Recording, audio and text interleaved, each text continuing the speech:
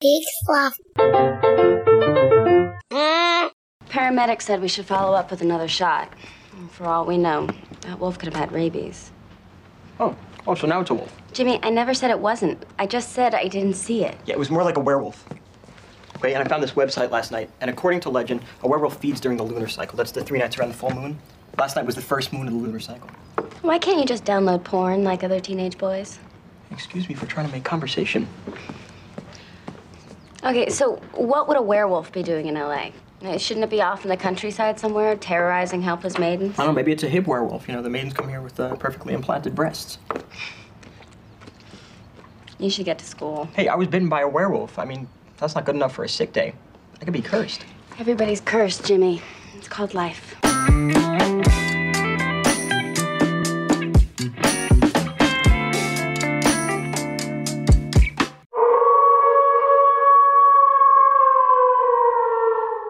Hey everybody, I'm Joel Murphy. And I'm Andy McIntyre. And this is Silver Linings Playback, the podcast where we watch maligned movies and we find their silver linings. And it's the second week of October, and we are continuing to look at maligned, scary movies. And I think this is the last one. I think we've done all 6. Yep. Yeah, I mean, it's a tough genre because most people just absolutely get it right. And yeah, universally beloved, critical darlings, the horror films. Well, and this is such a rare miss because this is the team behind the ever popular Scream franchise, like reunited. And all of those are great. And they're all great. Everybody loves them. But yeah, so they teamed up for a werewolf movie. And here we are. Yeah, the movie is Cursed, came out in... was finally released in 2005 after 37 years of development hell. The original version starred Sissy Spacek and John Travolta. And they just kept rerunning it and having to recast the parts. Yeah, most of the cast wasn't born when they started. Yeah. And they finally got to Jesse Eisenberg and Christina Ricci. Which, I mean, that's what you realize is that everything happens for a reason. And that's the dream team that we needed to make a true horror classic. Yep. Yeah, I mean, it's got Wes Craven, it's got Kevin Williamson, who do have some real legitimately good movies. So, I mean, the original Scream, I think, holds up as a stalwart of both satirizing and actually being an entry into the slasher genre. Yeah, I think Wes Craven, I mean, he has the original Scream, he has the parody he did of himself in Jay and Silent Bob Strike Back. I mean, those two alone, they're just true classics. Perfect. Yeah. But I mean, he's got a lot of, I mean, he is an icon of horror directing and writing. No, I mean, Wes Craven, he's a name that is attached to films, including this one, you know, to let you know, like, his name sells horror movies. Right, because at the time, Christina Ricci or Joshua Jackson was the biggest star in this movie. Yeah, this is right before Milo Ventimiglia did Heroes. I mean, I think maybe from the time it started till the time it was finished, he might have been cast in Heroes. But he might have both done Heroes and his run on Gilmore Girls. Yeah. But yeah, like he hadn't really blown up. I mean, Judy Greer criminally under-recognized her entire career. So still, yeah. So year. she's always, yeah. I mean, she's always around.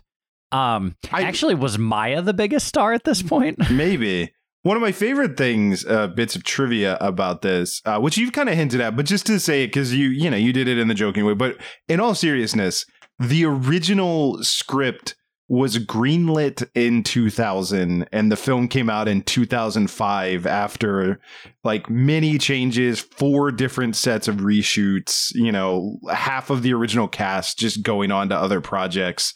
It was they were legit actors. It wasn't Travolta and Sissy Spacek from 1974.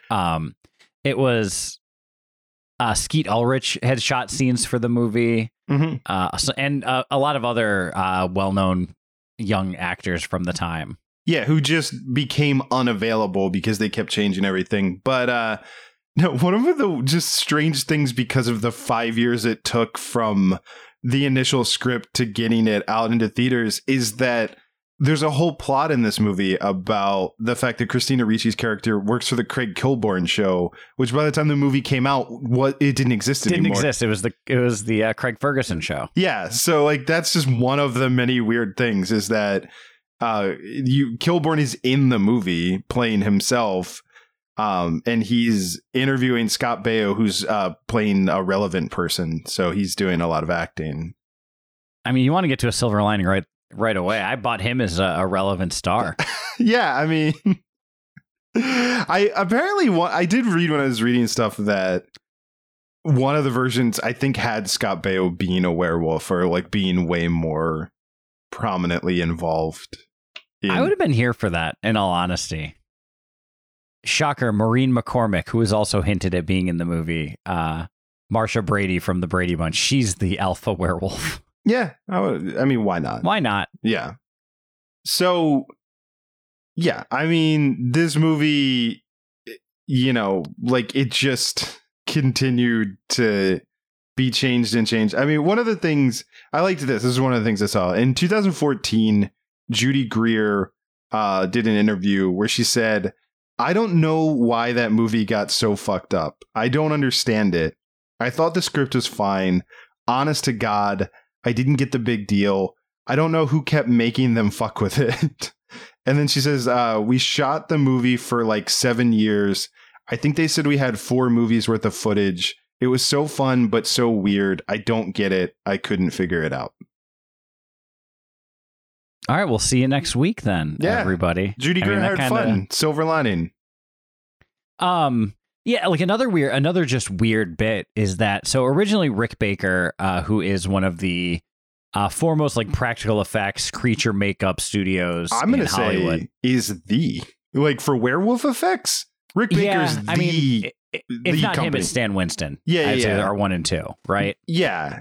But Rick Baker had done a bunch of creature effects, but the movie took so long that he couldn't finish doing it, so they had to bring another makeup crew to do the werewolf effects for the finished product, which also had a mix of CGI in it. Well, right, yeah. So he was hired. They filmed stuff using what like Rick Baker was working on, but they ended up rewriting and changing so much that they couldn't use the footage. So they brought in someone else, and then they continued to rewrite it and couldn't use a lot of that footage. So in the end, a lot of what we got was CGI. Also, a lot of what we got is not seeing the werewolves. Yeah, a lot. It's the Jaws effect, but not nearly as good. But yeah, it's just a strange thing. So in this version, Jesse Eisenberg and Christina Ricci are a brother and sister who are living together. Their parents are dead. They get into a car accident. They're bit by a werewolf. They become werewolves. Well, kind of. Sort of. They start to become werewolves, kind of. They start to become werewolves, kind of. In the original version, they weren't brother and sister. They were 2 of 3 characters who all were in this storyline. The third being Skeet Ulrich, who played a character named Victor, who was apparently a rich kid who had his own completely different, completely taken out storyline. He was some rich, entitled kid who had like an absentee father. And so may have been a love interest for Christina Ricci's character. Yeah. And so like, yeah, they ended up shuffling out characters. The whole Pacey from Dawson's Creek as his legal name. He was brought in, and that character was created because they cut Skeet Ulrich from the film. Yeah. Which, weirdly, if everybody wants a bit of silver linings playback inside scoop about this movie. So I actually interviewed a screenwriter / producer named Joel Swasan. You can find that I did that for Hobo Radio. It's on Hobo Trash Can. But one of the things that he told me that is really fascinating is apparently, again, like Judy Greer said, they had so much footage that they didn't use from all the reshoots that at one point he was actually hired to take the Skeet Ulrich footage and make a new movie out of it. That they just, because they had all this stuff, that they were like, I don't know, see what you can do with this. And he was supposed to like Mad Libs a new movie out of it. And it was sort of like, well, we have his dialogue. You can rewrite what Christina Ricci is saying to him. We'll cast a new brunette actress and you can have her say anything she wants as long as she's not talking about werewolves, because it's not going to be about werewolves. But apparently, like, he at least wrote a script and then they never went And forward. that movie, as good as it gets. Yeah, it turned into as good as it gets. Like, bizarrely enough, that's how Hollywood works. That's why they had Helen Hunt be a brunette. Mm-hmm. It was just so it would match the pre-existing footage. There was from Cursed. coverage shots they needed to get. So, Yeah. I mean, Hollywood's a wild town. But yeah, so like that's what was going on here. They had so much footage. They were using the cutting room floor footage to make new movies. this is one of the, I would say it ranks in the all-time weirdest backstage or like behind-the-scenes drama for a SLP movie. Well, especially because we've had a lot of shows, you know, like we talked about League of Extraordinary Gentlemen and other movies that seemed like they had very chaotic sets, like Hellboy. The new Hellboy seemed like one. But this one, I think, stands out to me because nobody can seem to even figure out why, like what was happening. It just seemed like they kept, you know, like second guessing it. Almost, and hear me out on this, that the movie was cursed. You know, I did think that, and I'm glad you brought that up. How funny is it that you call a movie cursed and then the production is just cursed from Jump Street like this? Yeah. The most A to A Hollywood urban legend of just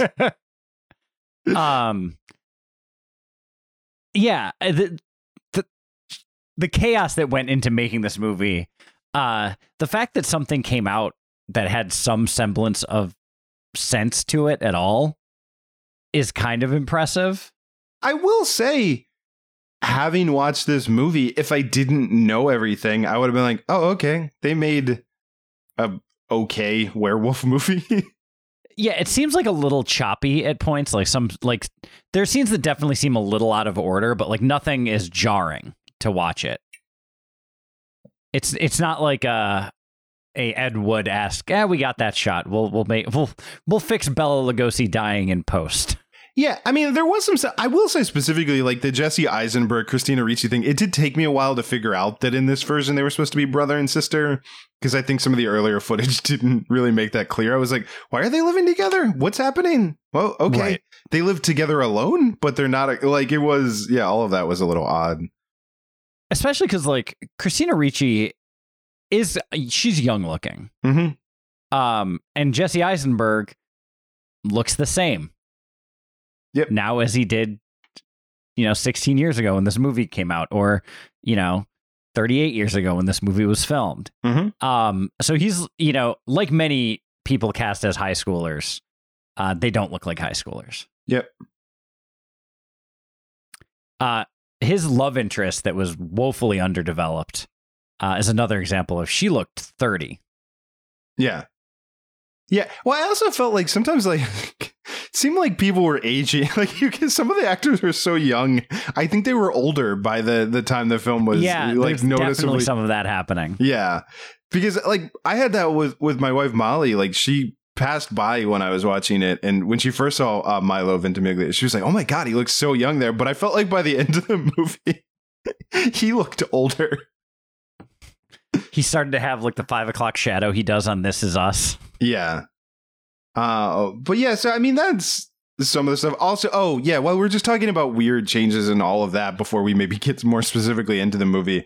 They also hired the original script, and the original what they told Wes Craven was that they wanted an R-rated horror movie, and then at the last minute, I don't know, one of the 4 reshoots, they decided to make it PG-13.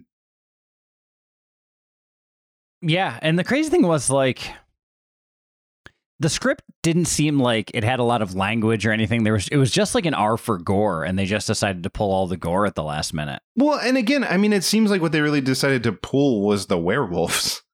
Like, I think that's a lot of what I got from it. Maybe you feel differently, but like, to me, the finished product that we ended up with, because of they lost the special effects and because they lost the ability to do gore, is like, there really wasn't that much werewolfing in it.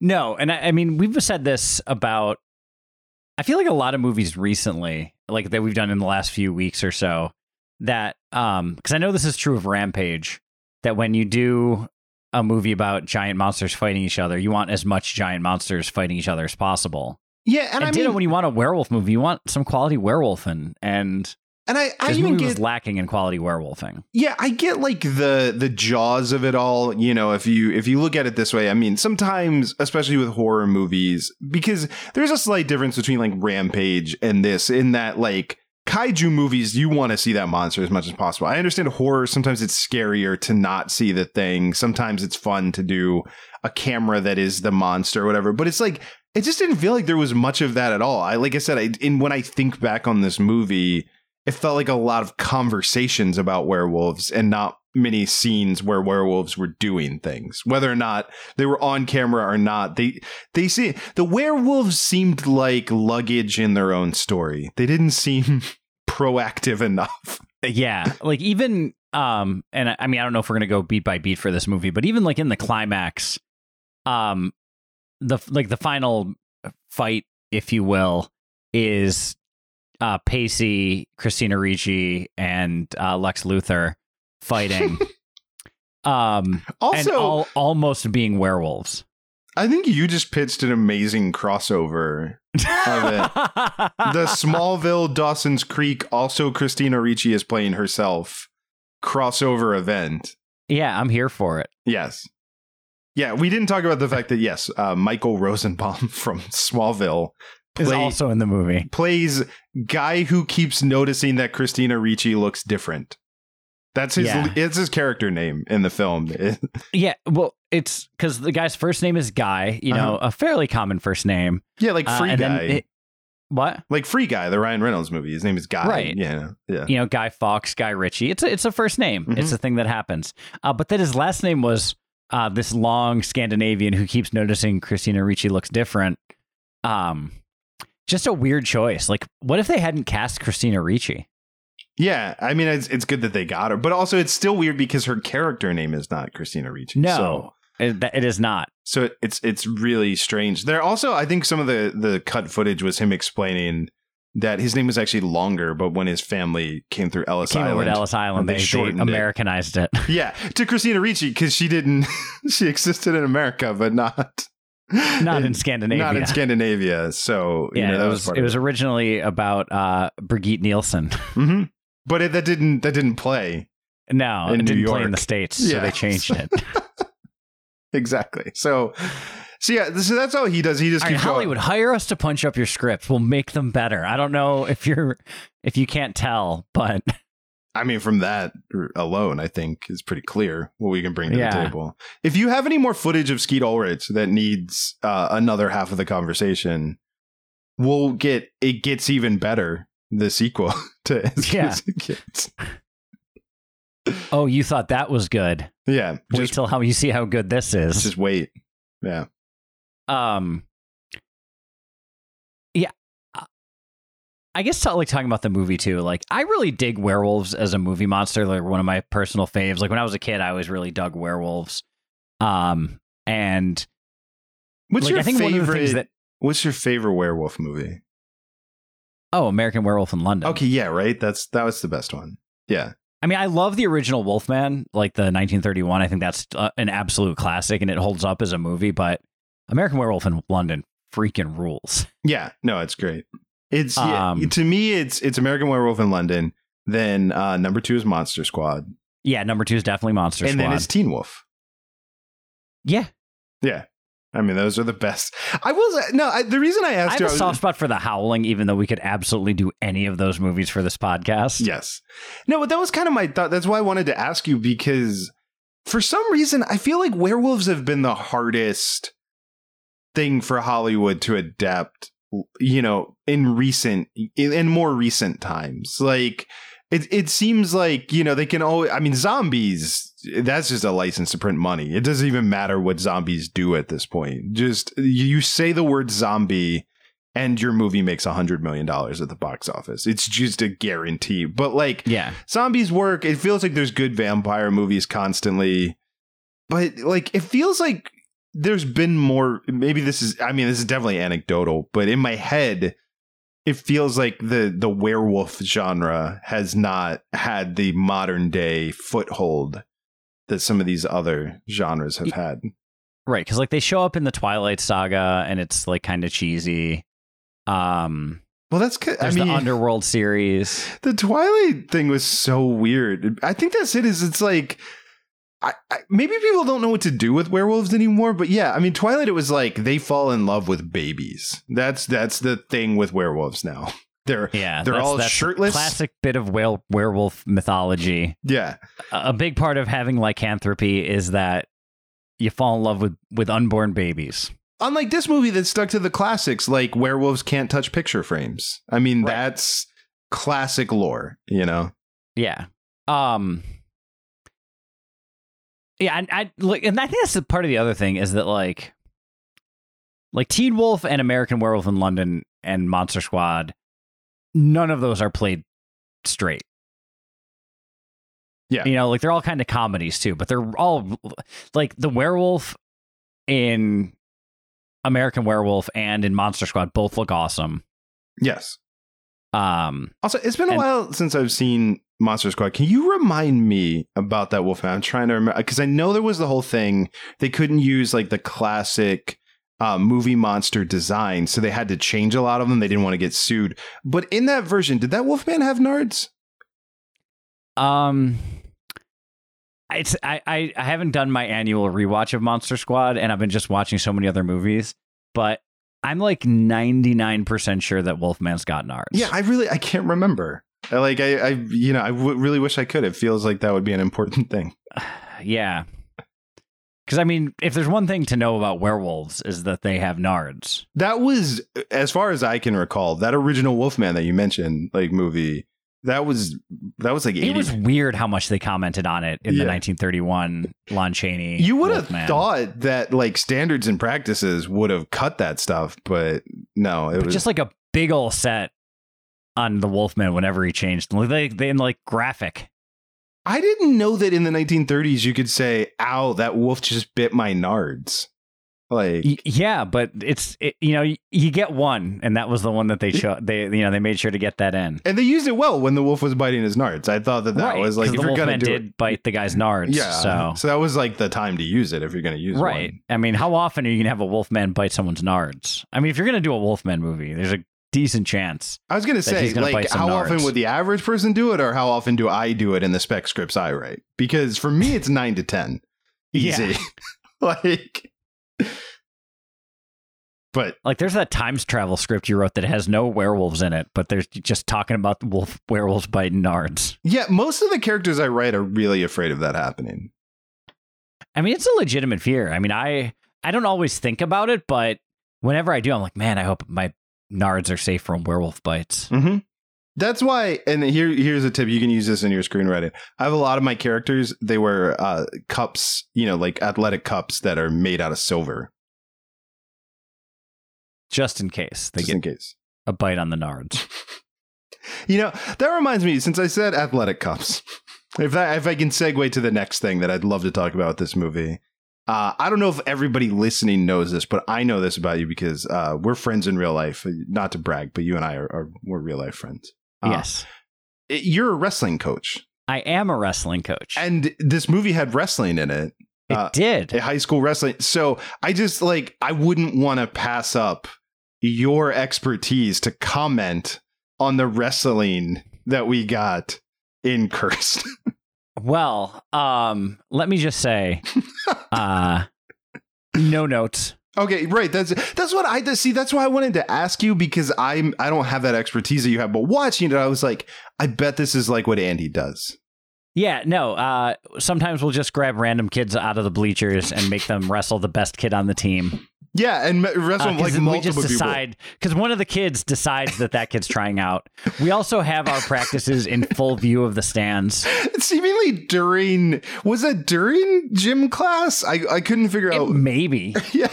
Or were all those kids just hanging out after hanging out school to watch wrestling practice? Because that's a fun thing to watch as a spectator, is a bunch of kids doing sprints and push-ups and But either way, Jesse Eisenberg, who is aware that he's turning into a werewolf, and I didn't mean to do aware as a pun, that just kind of happened.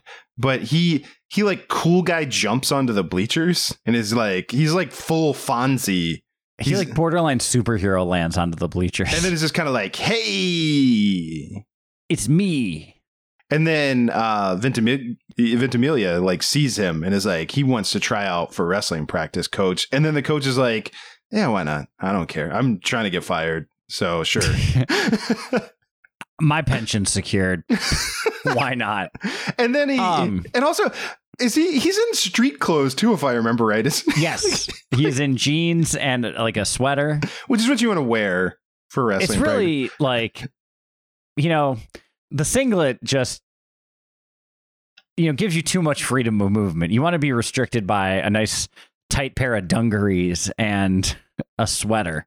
And you want to get up that nice woolly, itchy sweat that only a sweater can provide. Yeah. And then he proceeds to just absolutely destroy the two best wrestlers, like on the squad, with totally real high school wrestling moves, like that suplex that he like held, and the flying head scissor. Yeah, flying head scissor, and just a suplex where he held a straight Davey Boy Smith, stalling vertical suplex forever, like had him hanging upside down forever, and then just drops him, and then just drops no regard for anyone's safety. Drops him hard on the mat, and none of this ever comes up again.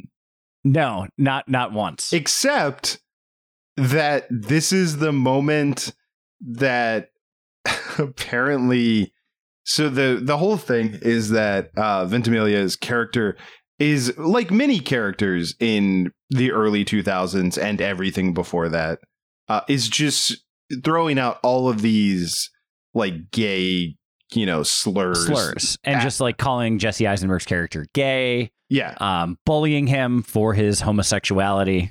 And then during that scene, Eisenberg is basically like, maybe you're gay. And that's why you're doing it.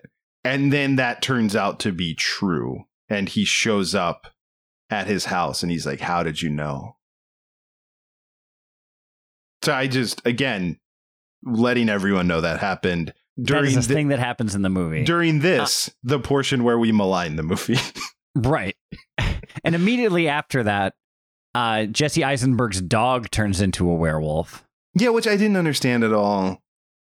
And we talked, I don't know, 2 or 3 weeks ago about how sometimes movie characters just agree to go along with absolutely banana circumstances. This is one of the worst offenses of that. He's like, yeah, so your dog's a werewolf. Let's go find your sister at a nightclub. Then we're 16. Also, we're friends now. I have hated you forever. Attacked you. Yeah. Just mercilessly bullied you.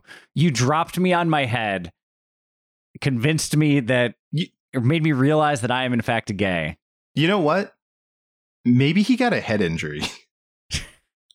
That would be a better explanation. That would actually... But even, the dog thing doesn't make any sense either, because it seemed like early on, and again, 4 different reshoots, many versions of the script, so who knows, but one of the disjointed things, it seemed like for a long time, dogs were reacting to Jesse Eisenberg and Christina Ricci as if they were uncomfortable around them, suggesting again that dogs were aware that they were turning into werewolves, but then the dog turned into a werewolf. They were aware they were wolves. Yes, werewolves. Which, by the way, Hollywood, while we're at it, Andy and I have been working on a script called Oh, Werewolves.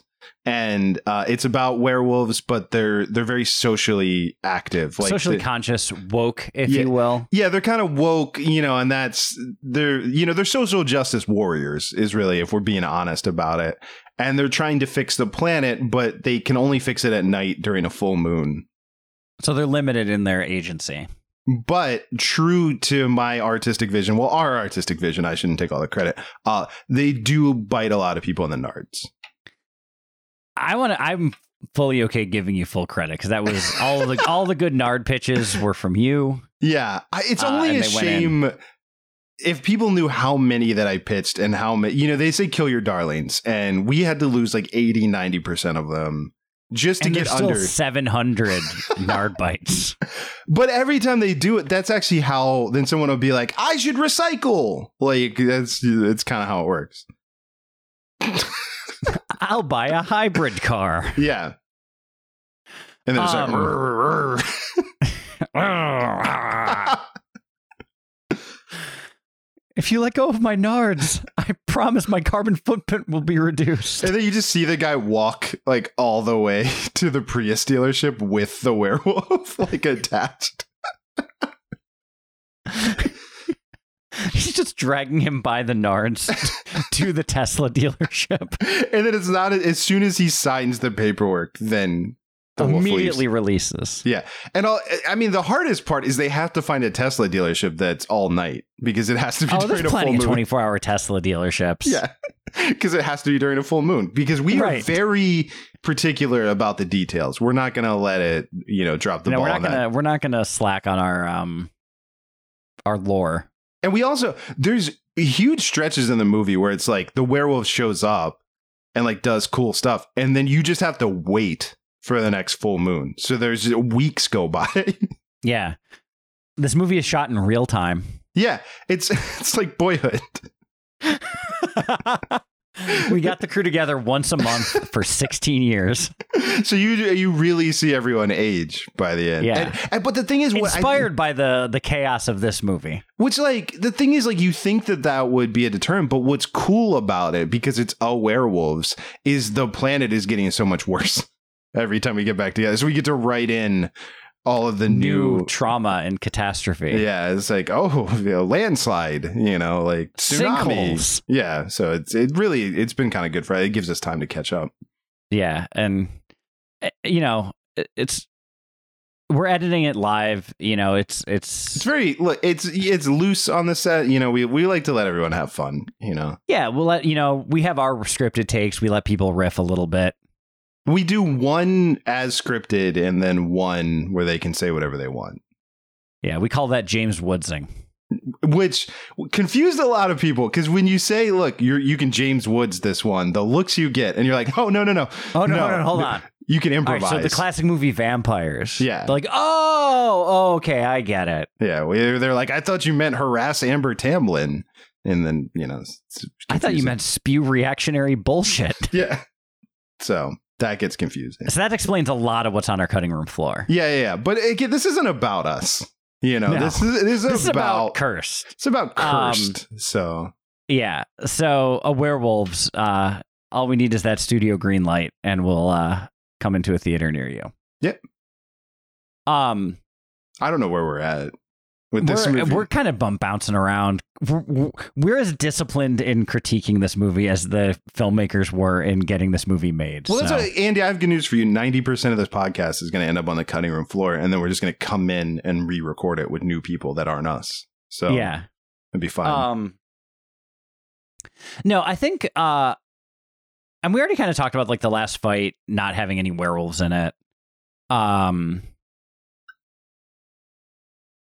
Yeah, like it's a lot of hurry up and wait is I think the biggest Mhm. problem with this. Yes. Yeah. And it tries. And there's no ticking clock that people are waiting for either. There's no like, if you don't cure this werewolf curse by the first full moon, you're cursed to be a werewolf forever or anything like that. Right. But it's also, I feel like the mythology gets a little confusing in this movie too, because it's okay. So there's werewolves, and we talked about before. I'm actually okay with it in this one that it's like silver just kind of irritates them or whatever. But like the real way to kill a werewolf is you have to cut their head off. Okay, sure. In your version, that's fine. I'm fine with that. But then it's like there's all this thing about werewolves, but also satanic type of stuff, and like there's like a head person, like all this. I mean, the name, all this talk about being cursed and being marked and getting the mark of the beast, and then like the pentagram thing has roots in the original 31 Wolfman.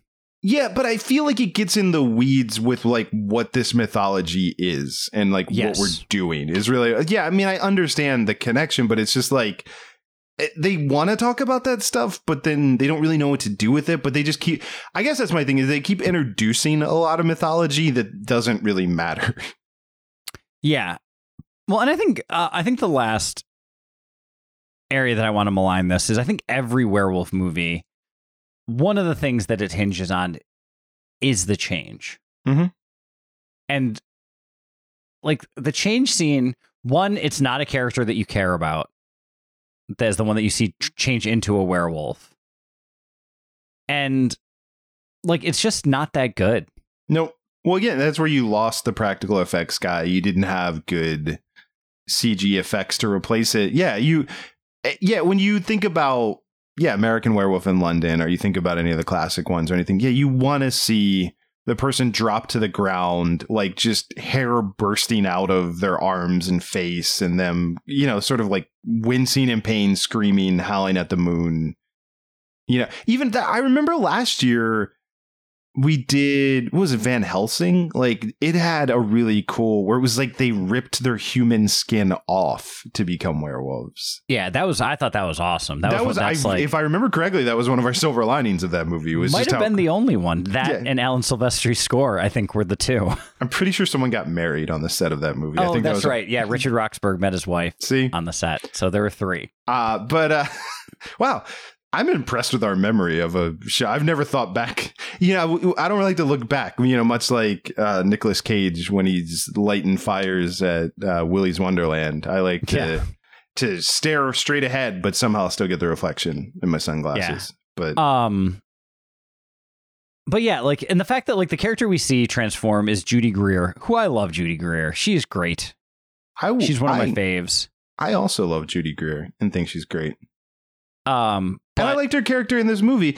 I'm probably going to mention her in about 5 seconds when we pivot to Silver Linings. But I get what you're saying. She's not the character that you want to see. Like, because they tried to do some like twist that, oh, hey, she's a werewolf. But they're leading you to think that Joshua Jackson is the werewolf. But then twist, it's actually Judy Greer. But twist, it's also Joshua Jackson. That's what you really wanted a twist, is it to be the original thing that you thought. Yeah. So, and that it just gets murky and muddy.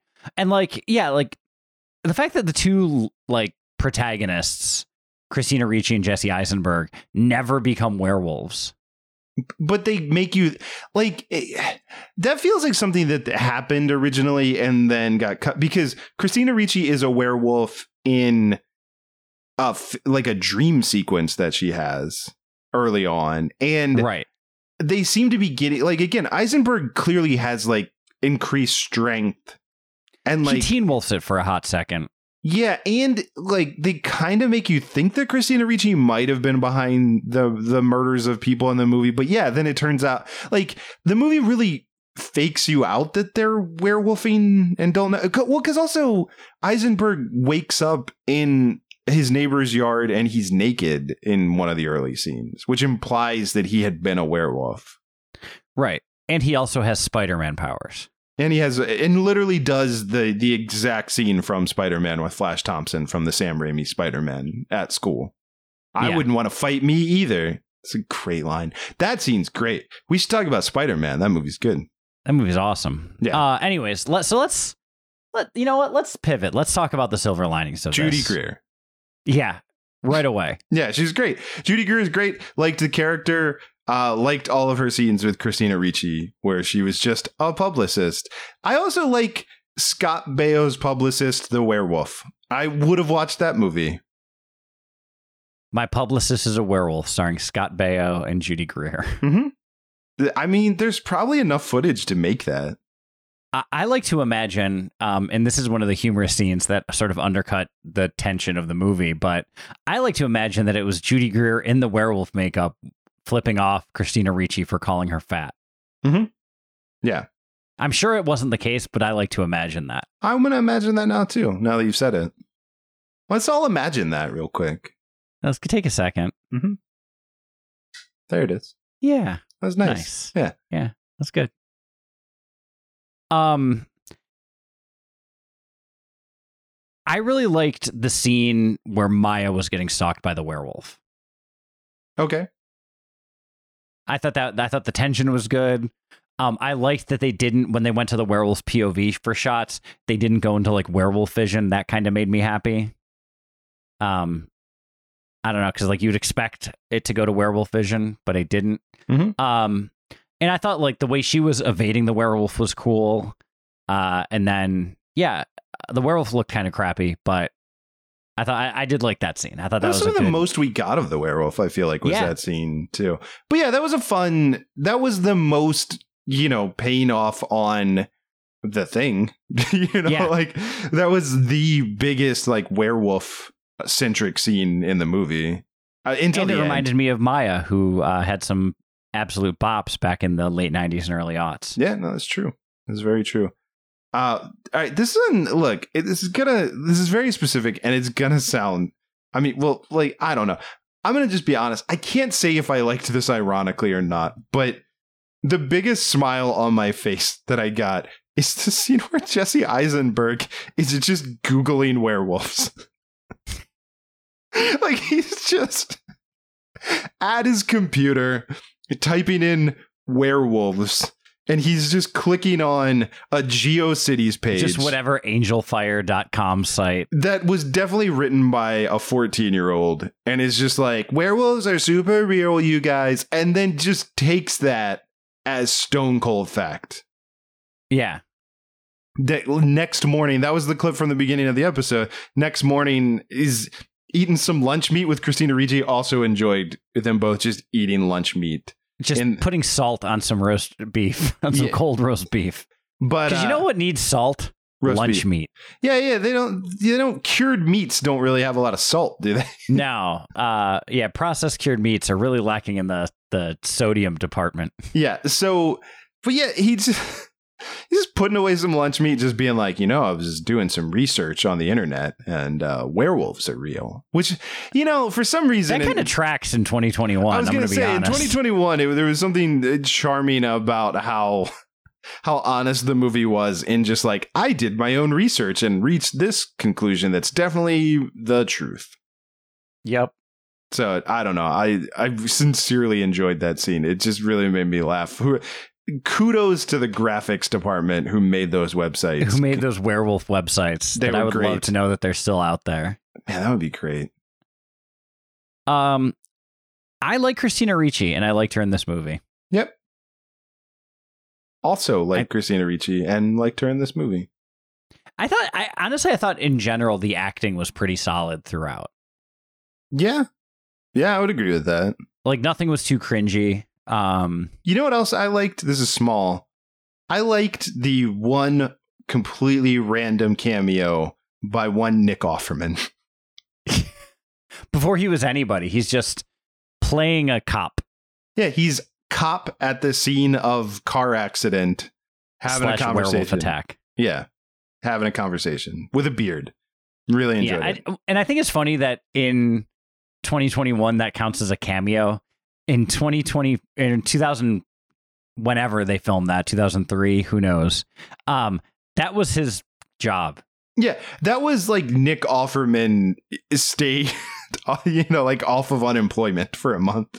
Yeah, that's why he was able to get like the good ramen that month. Yeah. So but that's a legit silver lining that in 2005, this movie paid Nick Offerman money for acting.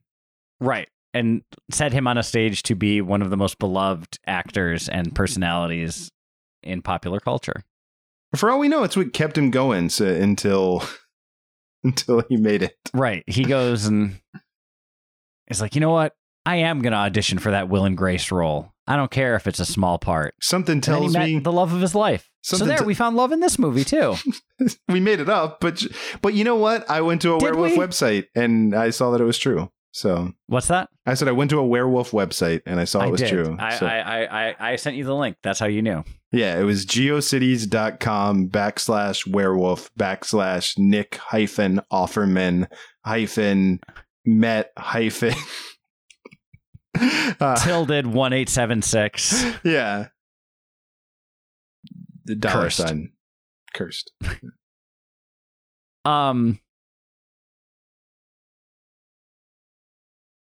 I mean, yeah. One other thing, like the hints at changing, I thought that was some of the best special effects work in the movie. Like when their eyes would switch to werewolfy for a second, or some of those little moments. But whereas a lot of the other special effects were definitely lacking, even though we are in the Silver Linings portion. Do you think in this universe that it got out that Craig Kilborn's like head booker and Scott Baio's manager were werewolves? It seemed like by the end that people would have known that. I mean, they definitely did murder a werewolf. Yeah, like in front of... We didn't get the scene where like when the werewolf gets killed that it turns back into a person. Yeah, but like Pacey just caught fire for some reason. Yeah, but like did that get out? Like Holly weird, man. Who knows what's going on? Yeah, maybe they covered it up. Maybe Judy Greer was that good of a publicist. That even she had fail safes in case something went wrong. We were filming a werewolf movie at the club opening. Yeah, and we accidentally murdered a bunch of people. John Landis. Oof. Too soon. Speaking of American Werewolf. Yeah, right. But yeah, I don't know if you have anything else, but I feel like we did it, I think. Let me make a good werewolf movie, Hollywood, or failing that, make a werewolf. You know what? Sorry. I did. I knew there was another thing when I mentioned Jesse Eisenberg Googling werewolves. My other favorite Jesse Eisenberg moment is when he's Googling pentagrams and then he looks at his hand and he looks at the screen and the screen has two photos. One is a hand with a pentagram on it. And one is the hand with just the 5 like wounds that would shape a pentagram. He looks at his hand. He clearly has the 5 wounds matching identically the photo on the left. He's like, hold on, wait a minute. But he grabs a Sharpie and draws a pentagram and then he's like, oh, God. Loved it. Well, I mean, they say that whenever you have a wound that you should draw a ring around it so you can judge if it's getting bigger or not. Yeah, that's what he was doing. Or if it's several wounds nearby, you should connect the dots. I heard that one of the many deleted scenes or rework scenes in the 4 different reshoots was at one point he takes his hand to Milo Ventimiglia and he shows him the pentagram. Then he goes, "That's weird. Also, I think your hand is bigger than your face." And he holds his hand up and then he smacks it to him. Perfect. Yeah. So and then he has the mark of the pentagram on his face too. So I'm really sad they cut that. Yeah, this is I know we're in the Silver Linings portion, but I feel like related to the pentagram stuff. When we sort of get the reveal that Joshua Jackson is indeed a werewolf, like he puts his hand on the window of Christina Ricci's car, and the dots are connected on his hand. Mm-hmm. Because you went to the same website. Exactly. That's clearly what happened. Also, that would be so obvious. Just want to throw that out there. If that was how you could tell, I mean, we never see other people's hands when we're out in public. No, I mean, granted, I don't spend a lot of time looking at people's palms, but I would notice if they had 5 distinct sores. It would come up. Also, if they went to the doctor or, just ran or shook hands with me. Yeah. It feels like that, like at the very least, there should have been more characters wearing gloves. Because he had presumably been a werewolf for a long time. And no one had ever... He said he was born a werewolf. Yeah, and no one noticed his whole life that he very clearly had a pentagram on his palm. Until he made the one mistake that they tell you not to do if you have a pentagram on your palm. Which is bang it out with Judy Greer. Well, I was going to say, press it against Christina Ricci's car mirror, like window until it shatters. Yeah, that's the other mistake. Those are the two they tell you not to do. What I want to know is, so if he had relations with Judy Greer, while not a werewolf, was there like some like bite play? Is that how that happened? Andy, you're going to have to go to Jesse Eisenberg's websites and do that Googling on your own because I can't answer that for you. Well, tune in next week when I've done my research and I'll let you know. Because that's what Aaron Henkin taught us, that we should, sell forward what's going to come up. Can I ask you a question? And maybe you can do this research for me, if you don't mind. Sure. Could a werewolf listen to this podcast? Would it burn their ears when we said Silver Linings Playback? I think it's metaphorical silver. But I mean, I don't know, like picture frames apparently. That picture frame was stainless steel. Well, it didn't. Well, that was a fake out. But like the silverware or whatever in the drawer that Eisenberg the pie cutter, the pie server. Yeah. So that did. But that was actually silver. Okay. So I hope so, because I would hate to have to alienate listeners, because we've been doing this for a year and a half now. We can't change. And we had a talk when, you want to sit down when you start a podcast and you want to talk about, like, what's our demographic, and werewolves were like purely on that like Venn diagram of listeners we wanted to reach. One of my goals with this podcast is for a werewolf to let go of a set of nards and stop to listen. Because we all know if you can get them to do that, then you have their attention, because they will not let go unless they're really into the conversation. I think we did it. Silver Linings Playback is a production of HoboTrashCan.com. If you enjoyed the show, please rate or review it on Apple Podcasts. Hear more great shows on the Peak Sloth Podcast Network, like this one. Hey, this is Chris. And this is Joe from the Curioso Podcast. And we give our stamp of Curioso approval to the podcast that you're listening to right now.